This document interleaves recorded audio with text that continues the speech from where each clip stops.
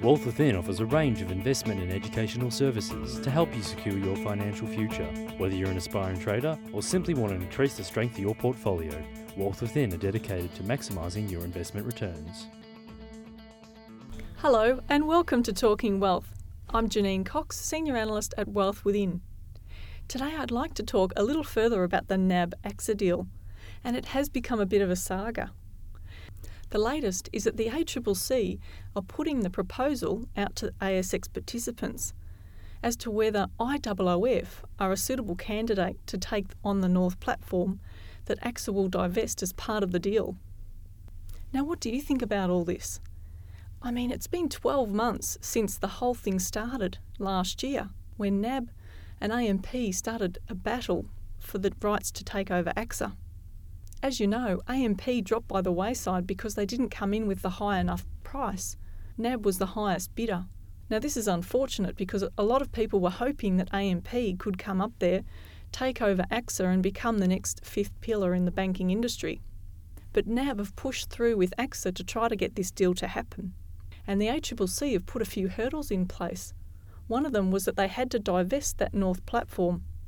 Now, you'd think that the ACCC would have put criteria in place so that they could make a simple assessment and decision about the company that NAB and AXA proposed to take over the North platform. So is it that the ACCC have already made their decision and they're just putting some risk management in place so that the market can't come back to them down the track and say, well, you didn't consult with us enough? That's a real possibility. Is it that perhaps because we've got an election coming up, they've decided to wait until after the election to put this one through? There's another real possibility. Or is it that they truly have doubts about IOOF and want to see whether there's another possible candidate out there that could take on the North platform? My gut feel tells me that the first two are probably good reasons for why this is being delayed. I mean, when you think about it, IOOF has been talked about in the papers for months. So this has been plenty of time for the ACCC to make an assessment. On the one hand, to me, it doesn't really make sense to seek feedback from those with vested interests, unless the risk management part is a reason. Because of course you're going to get people out there who are already invested in AXA that want the deal to go ahead, and then you're going to get groups that have sided with AMP, because AMP could lobby parties in the industry to get their point across.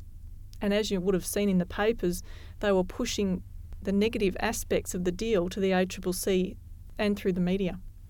Now, if it is that AMP were banking on the fact that the ACCC would knock the deal on the head, then they were taking a huge risk in not bidding higher. Because, I mean, at the time they had AXA SA, which is the parent company of AXA in France, in their hip pocket, helping them get the deal through. From the research that I've done and talking to different people in the industry who have been around for years, they see IOOF as dynamic enough to make this whole thing happen.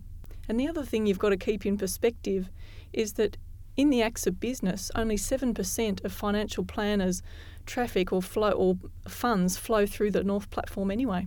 If any further news comes to light, I'll be sure to give you an update at the time.